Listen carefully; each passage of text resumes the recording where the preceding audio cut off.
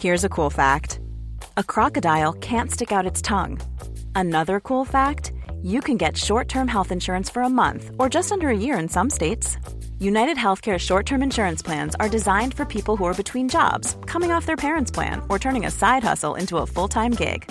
Underwritten by Golden Rule Insurance Company, they offer flexible, budget-friendly coverage with access to a nationwide network of doctors and hospitals. Get more cool facts about United Healthcare short-term plans at uh1.com.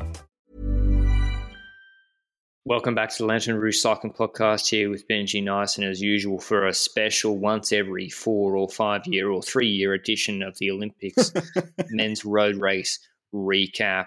Long stage, 2 main climbs, Fuji and Mikuni. The last climb is the most important one. Obviously, Mikuni, it's steep. There's like 3Ks at 11% in the middle of it, like 7Ks, 10% all up, then a descent and rolling like a really slow taxing drag to the finish, like 30Ks, 25Ks long before the finish. So the question was, favourite was Pogačar, then Wout van Aert. Third favourite was Roglic, then Evenepoel, Slovenia and Belgium, but would a solo winner be able to get away? I didn't wake up because the benefit of watching cycling races all year is I can figure out when to wake up, and I didn't move from Australia to a landlocked micro state to continue waking up at 4 a.m. to watch cycling races. So I got up at 8 a.m. like a normal person. So Benji will run you through what happened at the start. Did you just call me a non-normal person? Yep. The race started off and it was the typical kind of start that you have at these events. And we see Nick Dlamini, Michael Kirkel, Juraj Sagan for Slovakia, Tsourtzakis for Greece, or Luis Aular, Grosu, Romania. We've got Paul Dumois, I think that's Burkina Faso, and Azadov, and that is Froome for Kenya. Azerbaijan. So a pretty large breakaway, actually, 8 riders, but not necessarily the riders you expect to hold on for a while. There's some decent climbing in there with an Aular and with a Kirkel, for example. But the initial part was noticeable that in the peloton, when the gap started opening up towards that breakaway, there was no team that would take control, because obviously you've got that teams are not with too many mates. They can't exactly offer riders up one by one everywhere. So here actively Belgium and Slovenia decided to wait a bit at the start, and the gap opened up to like 13 minutes. And then Belgium took Van Avermaet and put him at the front of the group, started pacing like mad for a bit. Then he stopped again because he was like, okay, I can't just do this alone. And eventually we had Tratnik come to the front, then Tratnik and Van Avermaet started pacing for a while. Next to that, some other stuff happened as well. We had Geraint Thomas crashing, also Ciccone in the same crash, and we also saw that Roglic was going towards the medical car in the early parts of the race, which is probably not the best thing you want to see at the start of the race. And that was basically everything for the Daoshi Road, because we had the peloton pace a bit and the breakaway pace a bit, and the gap was max 20 minutes, started going down again. And when we started at the foot of Fuji, we had around, 15 minutes left roughly. And that's when Tratnik took control and really hammered it. Still a large group. I mean, Thomas crashing again. I don't know how many times he's crashed in the last 2 months. He had a tweet. It's got to the point where he seems kind of sick of people criticizing his crashing. He basically said it was Tao Gegenhardt's fault in front of him straight away on Twitter before the race had even finished. I think a few other notable things were Italy getting Ciccone to pace. Surprised by that. Maybe the crash caused that. Maybe he didn't feel so good. But I'm like, Ciccone is better than Nibali on this parcours. That was a little bit surprising to me. But yeah, not too much happened really. This classic World Champs or Olympics race with just a weak break in front and then everyone cruising behind. So, 20 minutes in front, they weren't going too bad. Maybe Fuji, I'll be interested to see the power data, but still a really large group afterwards. And it was Cosnefroy for our Benji. Like, it can't have been that hard a pace. After Fuji, then there's this undulating terrain. He was pacing the break back. I think the next action was really Evenepoel attacking before Cosnefroy pulled before the base of Mikuni, marked by Nibali and even Kelderman was kind of getting a move as well. But yeah. Yes, exactly. And when you see that 3-man group get away, you know that it's a bit difficult because Evenepoel and Nibali, they have a bit of a history. Deutschland Tour 2 years ago, they really weren't that well of a friends. We had Evenepoel attacking, and every time that happened, Nibali was like, I'm going to hunt you down just because you're Evenepoel. And they had a bit of beef in the media. And right now, Evenepoel goes, and the only person that responds is Nibali. So I was like, flashbacks. Awesome stuff.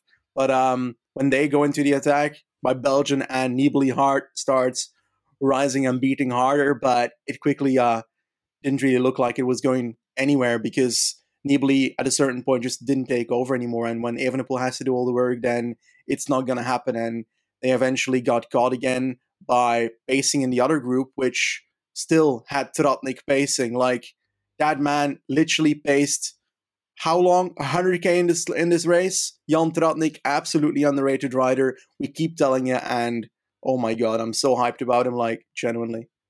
Yeah, and before we get on to the main part of the race, which is the group going to Mikuni, I mentioned our show partner for the podcast, Le Col. They've been supporting the podcast since the Giro d'Italia last year. And if you didn't pick up any kit during the Tour de France, never fear. They've just launched the new Bradley Wiggins Le Col collection. There's the lightweight collection, the McLaren Project Aero collection. So go and check it out at www.lecol.cc.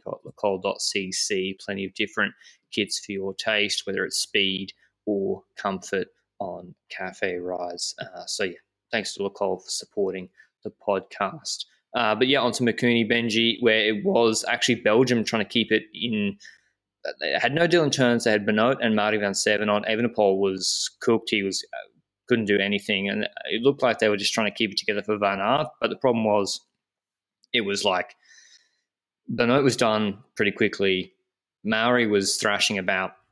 See the GC group bunching up around him. And it's like, there's going to be an attack really soon, and Van Aert is going to have to close down himself. So yeah, it's Pogacar basically attacking in the saddle. My view is Pogacar attacked earlier than he would have wanted to normally because he thought they would play the Roglic Pogacar 1-2, and Roglic should be able to sit on Van Aert and the group behind, and they don't have team radios. That's my view. Or do you think, Benji, based on what we saw at the Tour, he's always going to attack super early? I think that Pogacar did want to attack relatively early because Van Aert is still there and he needs to drop Van Aert. But you indeed have to find that balance, like you say. You don't know if Roglic already said to him before the climb started, okay, this is not going to be my day. This is not okay. Like, I'm not feeling so great. And he dropped relatively early on the climb, just like in Evenepoel, for example. A bit later than Evenepoel, I think, Roglic dropped. So if you're dropping that early, I'd say that you probably already warned your teammate, but on the other hand, it could go so quickly. You know, it's so hot and so full. You can go into the ultimate depths of everything just in a second if all goes wrong. And Pogacar went and decided to go early, and I think that's basically simply because Van Aert needs to get dropped ASAP. And everybody, every single climber in that race knew that they want to get rid of Van Aert there. And then the Van Aert show started because, quite simply, he was the key to a lot of tactics that were being played out in the next 15 kilometers. When Pogacar goes, we see two people follow him. I think it was McNulty and Woods, right? Yeah, McNulty and Woods followed Pogacar. McNulty, the trade teammate at UAE with Pogacar, he was relaying with him as he could. He was helping him a little bit on the climb, which suggests Pogacar wasn't like just straight up riding away from everybody. Woods sitting on a little bit, and behind was Van Aert pulling a lot. Bettiol helped a little bit, but mainly Van Aert, and he was bringing it back. Van Aert brings it back to like 9 seconds on the climb, which suggests that Pogacar is not doing crazy numbers if Van Aert can keep it close on really steep gradient. And then all these riders like Kwiatkowski, Carapaz, Uran, those sort of riders, better climbers, they attack. Well, mainly actually Kwiatkowski attacking, showing really good legs. Once again, his trade teammate Carapaz with him. He then relays, and so we have them bridging across to Pogacar with Van Aert dropped, but not by much. And we're near to the end of Mikuni now. Yeah.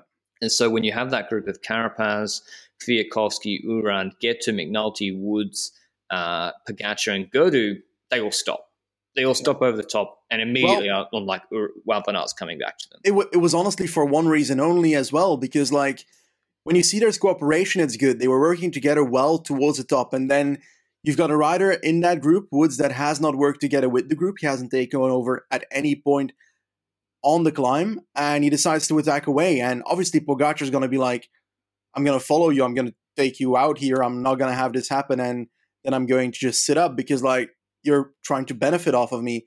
And that really is a disadvantage for the cooperation in the front group. And I think that was the final drop that made that group sit up completely. and allowed the ability of Van Aert closing back on. And Pogacar tried to pull a little smart one in a corner in a small downhill section just after the top to get away from that front group, but everybody was on his wheel, and then they just wait. Well, they didn't wait on purpose, but they just didn't really cooperate anymore. And Van Aert was able to come back, but has spent quite some energy yet. But I think that one challenge is done for Van Aert. You've got over the climb with the best riders. You're with the best riders on top of the Mikuni Pass. You've got the plateau section on top, then the Kagosaka Pass downhill and to the line. A flat section, well, not really super flat, but that's speedway. So the next challenge starts. Every single attack, every single person in the group is going to look at you because you are the rider that is on paper the fastest sprinter in the group. And I think that really played a huge role in everything that followed. All these sort of riders are not going to want to go to the finish in this quite a large group. It played out similarly to as we expected, a group of 10 to 12 after Mikuni. Got Van Aert, Bettiol, Fuglsang, Uran, Kwiatkowski, Adam Yates comes back, David Gaudu, Mollema, Carapaz, Pogacar. Forgive me if I've missed anybody. So those sort of riders, I said Bettiol's in there as well. Okay. So they're not going to want to go to the sprint finish with Wout van Aert. So you start to see attacks. I think Mike Woods attacking, Wout van Aert closing, Pogacar, and I think Pogacar trying to make a move, Woods attacking again, Mollema attacking with Kwiatkowski and Maximilian Schachmann, who's come back. Then Pogacar and Bettiol getting in a move, then Fuglsang. And so you have all these attacks, and Van Aert and Pogacar being lent on a lot. Pogacar actually was helping a little bit. Yeah. Kwiatkowski attacks again. Kwiatkowski really rode for gold here. Then McNulty and Carapaz. And it's like all these attacks, you know one of them is going to work. You know that everyone in the group is going to keep trying. And eventually they did. McNulty and Carapaz move. Peloton stops. No one follows them. And it goes out immediately to 20 seconds with 24Ks to go. And McNulty and Carapaz, they're the perfect riders to go away together because 50-50 in a sprint against each other. They'd be like, okay, 50-50 in a sprint. If we work together till the last 500 meters, we're guaranteed at worst a silver. Great outcome. Because if you miss a split in the group behind, you might come 10th. And that's what happened. Wout van Aert eventually, he's pulling a lot. Uran was helping him a little bit, but the cooperation, it was like we saw in the Tour de France again. The cooperation isn't great because what are you going to do? Pull full with Wout van Aert and then get smashed in the sprint at the end. Additionally, I think that the trade teams, the normal teams that they ride on the entire season, do play a role here because you have Kwiatkowski in that second group, you have Pogacar. Pogacar helped a little bit before they got away, and while those two riders were away, he actually stopped working a bit until they actually came closer again, and then he started working again. But Kwiatkowski didn't take over at all, and I think you have to partially think about the fact that Kwiatkowski got a TDF win last year from Carapaz, so what is he going to be like? Is he going to be like, okay, I'm going to be the person that is going to ruin it for my guy here? Like, that'd be I think that plays a role personally, but that's just my opinion here. But yeah. Well, 12Ks to go, 42 seconds. I don't know if they knew the time gaps. The peloton had been stopping and starting. Van Aert would try and accelerate. Gaudu and Woods would try and close him. They then stop again. Eventually, Van Aert decided to just try and close the gap himself, and he brought it from 42 to 25 to like 17, 18, 15 seconds with 9Ks to go. Bettiol cramps up, but they just couldn't close it. McNulty's on this rise on the speedway section, and he just also looks like he starts cramping or something blows with McNulty, like at the end of a marathon race when someone hits a wall and Carapaz goes clear and no one helps Van Aert. No one continues that action. They stop again, and it goes out from 15 seconds to 30 seconds again. Now, Benji, A, do you think race radio, team radios would have made a difference? B, did you see where they were getting accurate time gaps? Well, I think if you look at through the entire parkour, you'd say race radios do matter. But when it comes to the chasing there, I think we've seen in a lot of races this year that even with race radios, the cooperation in second groups go really badly most of the time. So when those two got away and Van Aert was still in that group, I was pretty sure they were going to lean on him completely for the entire chase, whether that's with race radios or without race radios. When it comes to the time going down again towards the speedway section when Van Aert went ham, that's perhaps where a race radio would have influenced the behavior of others because they're going to hear, okay, it's 15 seconds now.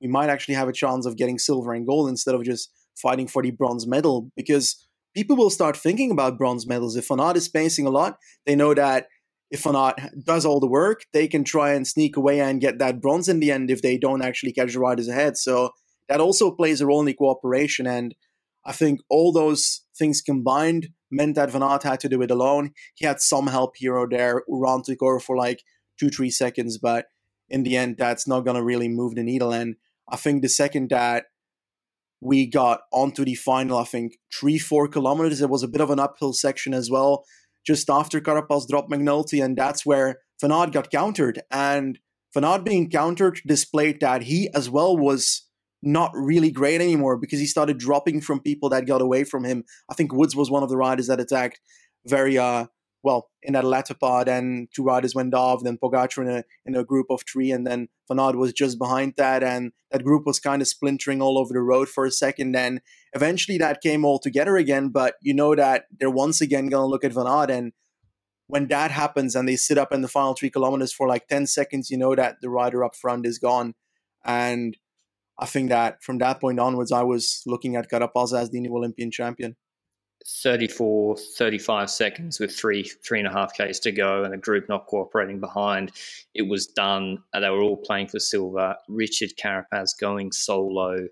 I mean, he had time to celebrate. He couldn't believe he was smiling beforehand. I think Ecuador, they didn't win a medal at the Rio Olympics. They haven't won a gold since a race walker like a long time ago in Atlanta. Second gold ever. Second gold ever. Third medal ever. Solo. El Agua Dorado de Tulca. In the hot conditions now, Amazon can also get warm where he's from.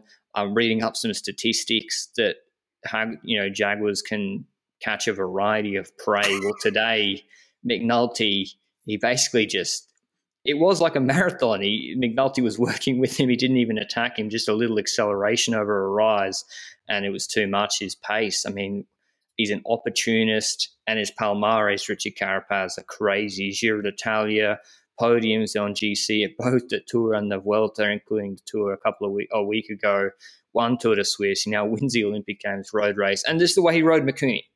Sit on, don't follow the initial Pogacar attack, knows that Pogacar was always in sight, led Van Aert. What's the Belgian phrase, Benji? Eat his self? And yeah, Eat himself? Yeah. I got no clue what you're saying. Let's Van Aert close that gap to 9 seconds. Bridges, again on the wheel often of Kwiatkowski. Waits then in the valley afterwards for attacks, Fuglsang attacks, Kwiatkowski attacks. Goes with McNulty, a strong time trialist. Perfect timing, done. It's so efficient. There's nothing wasted from Carapaz in this race at all. And that's just the way he rides and the way he is able to win huge races, even though he's not a watts per kilo monster. Whereas like Woods is gapping the group off his wheel in the last 5Ks, but the timing or whatever didn't work. So an incredible win for Carapaz. I'm really, really happy for him. Even I feel like I underrated him. I don't think I bigged him up enough in the preview, and I felt stupid watching him do this, and I was thinking classic Richard Carapaz. So a massive win for Ecuador. I mean, I don't know if people want to say, is this bigger than a Giro win for the country? It seems huge, a gold medal at the Olympics solo, and really happy. But there was the inevitable reduced bunch sprint behind Benji, which kind of played out as expected. Well, yes and no. I think that a lot of people thought that Van Aert would still snipe it completely, but in the last 5-ish kilometers, we saw Van Aert drop twice from Pogacar's wheel and from other people's wheels. And from that point on, I thought, okay, he's probably almost done for the sprint as well. So it's going to be hard to completely dominate the sprint from that point onwards. And Van Aert was at the front in that sprint, and Pogacar chose the wheel of Van Aert. Mollema decided to kind of go around and try to box in Pogacar a bit and be on the right side of Van Aert's back wheel. And we saw Van Aert directly responding to a move from the back of the group, and he was able to just snipe true to the line, but Pogacar came around, and towards the end it was very close, and I thought Pogacar has silver when I saw it, but the photo finish showed the other way around. Van Aert was taking silver, and Pogacar ended up with the bronze medal here. So a very strong sprint by Pogacar. We know that after a very difficult race that has a lot of energy spendage. Van Aert's sprints are a bit less, and today that's also the case, but he was also, in my eyes, the strongest rider in the race. I dare to say that even with Carapaz being the winner. That doesn't take away from Carapaz. Carapaz was amazing, but Van Aert had to literally close every single attack, and eventually he ends up beating everybody in the group anyway. So very strong ride. Here's the top 10. Richard Carapaz, 1 minute and 7 seconds ahead of Van Aert, Pogačar, Mollema, Woods, McNulty, Guru, Uran, Yates, Schachmann coming in 10th. I mean, Schachmann, he prepped a lot for this race and it ended up being just probably a little bit too hard for him. Kwiatkowski, 11th. I think he tried to put it all on the line for gold, and that's why he didn't finish in that front group. Good ride from McNulty too as well, I think 6th. The big losers of the day, Spain, no one in the top. Well, I'm trying to filter now where for Spain. No one in the top 20. That's horrendous for Spain. Italy as well. No one in the front group. Bettiol cramping. It can't be helped, but not in the top 10 as well with a team of 5 is pretty bad. And then Valverde started dropping on Fuji already. It's just not good. And you start thinking about stuff. And in the last few days, they had their soigneur or something that had a COVID positive, and then you start thinking perhaps they tested negative, and perhaps it will still come out that they might still have it, stuff like that, and that comes into your mind then. But let's hope it's not the case. Australia, Port came 48th, and Adam Yates was good. Adam Yates was pretty solid. He just couldn't do anything for Great Britain, and we didn't really expect much from Thomas or Geoghegan Hart. But yeah, stoked for Carapaz. I think I want to see the most outrageous gold. I want him fully decked out in gold for the next 3 years, because we only have 3 years. I want him to completely one-up Greg Van Avermaet. I think he's a pretty popular winner as well. And I think about other riders that could have played it differently, it's not really what could teams have really done. Like Lutsenko just wasn't good enough to be in the group. Yeah. It kind of played out the same way we expected. I mean, I hoped for a bit more attacks before Mikuni personally. Like the Evenepoel attack and so forth, that's one I expected before Mikuni, but I wanted some people to try earlier because some people just don't have the chance of following on Mikuni, and we saw them eventually dropping on Mikuni. I expected a Lutsenko or a Bettiol move earlier, and eventually Bettiol was super strong on Mikuni, but wasn't strong enough, and then you start doubting what if he went earlier and tried something earlier, because that's how you could do something like that. We had the entire Italian team offering themselves up just before Mikuni to try and get Bettiol onto that climb properly and Moscon. And eventually I didn't see Moscon at all on Mikuni and afterwards. So yeah, it's a bit unfortunate. They rode strongly before Mikuni and on Mikuni, Italy, but it didn't really pay off. I think Van Aert, I would temper the praise a little bit of Van Aert. And I know it's not a surprise at this point that people are going to make him work. It's literally not a surprise, and it's not a criticism of, if you're David Gaudu, what are you going to do? Work with Van Aert? So he needs to think of, there has to be another strategy. And eventually, when the gap got to 45 seconds, he was like, okay, I'll just bring it back myself and stop asking people to pull. Or so that's what I think he needs to do. Either make a decision, I'm just going to pull this back, Carapaz and McNulty, and just do it myself, or wait, and go for one huge attack. The problem is he's tired after Mikuni. It's hot. People are all sitting on him. Dropping people like Woods and Pogačar on a 5% rise is easier said than done. But yeah, it's not a surprise that this keeps happening. And it's logical. He needed a teammate. He needed Dylan Teuns or someone in. Do you think Teuns could have been in that group? Nah, I don't think so. No? I think that this was simply for the strongest of each nation, and we didn't see anyone with a duo, and that's a sign of something. And when it comes to the Belgian team, I think Evenepoel disappointed. Let's be real about that. Like, we didn't think he would be the best on the race. We thought his odds were basically way too close, and he was too much of a favorite. And that seemed to have played out a bit. And I think that it also, here they play, like, we see this top 10, and the majority of that top 10, I think only Yates didn't do the TDF, right? Yeah, they all did the TDF. So Kwiatkowski did it, Fulsang did it, Almeida didn't do it, and Bettiol, I don't think. So I mean, a lot of the people that didn't do the TDF, and we saw it at Imola, people that did the TDF were fine. Liège, people that did the TDF were good. Roglic as well was disappointing. Came 28th in a group with Guillaume Martin, George Bennett, Hirschi. I definitely think, like, no surprise that it would have been a big help for Pogacar to have two Slovenian teammates to work. But yeah, I don't know. It's not a criticism. Maybe the crash affected him, his preparation, etc. But he just wasn't good on Mikuni, and he looked, maybe the heat he was struggling with as well. But to be honest, everyone that was in that group performed really well in the top 10, and someone had to eventually go solo, and it's El Hagwa. So a pretty exciting race, and another – we're still going to wait for a reduced bunch sprint. Any last thoughts on this Benji? Honestly, I really enjoyed it. Carapaz is a beautiful winner. I really enjoy El Jaguar. We've enjoyed him the last year and a half, 2 years almost. He had the Giro victory, second in the Vuelta. We had third in the Tour. We had gifting that stage win to Kwiatkowski. That's one thing that makes you like a person even more. And therefore, I'm very happy that he won it.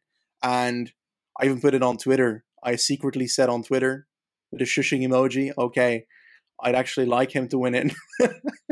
And hopefully my Belgian neighbors didn't hear that. Otherwise, I'll get deported tomorrow. So I guess that's a thing now. But I'm really happy he won. I'm really happy that we've got a podium like this with Wout van Aert and Pogacar. A podium of three riders that have been very strong for the entire last 2 years and deserve to be on this podium. Like, McNulty would have been a nice winner as well. But I feel like the Olympic Championships feels fun if it actually like gives a medal to people as well who have been very strong for the last 2 years. And therefore, I feel like Carapaz, Van Aert, and Pogacar deserves those medals a tiny bit more. Sorry, US people. That's just a personal take there.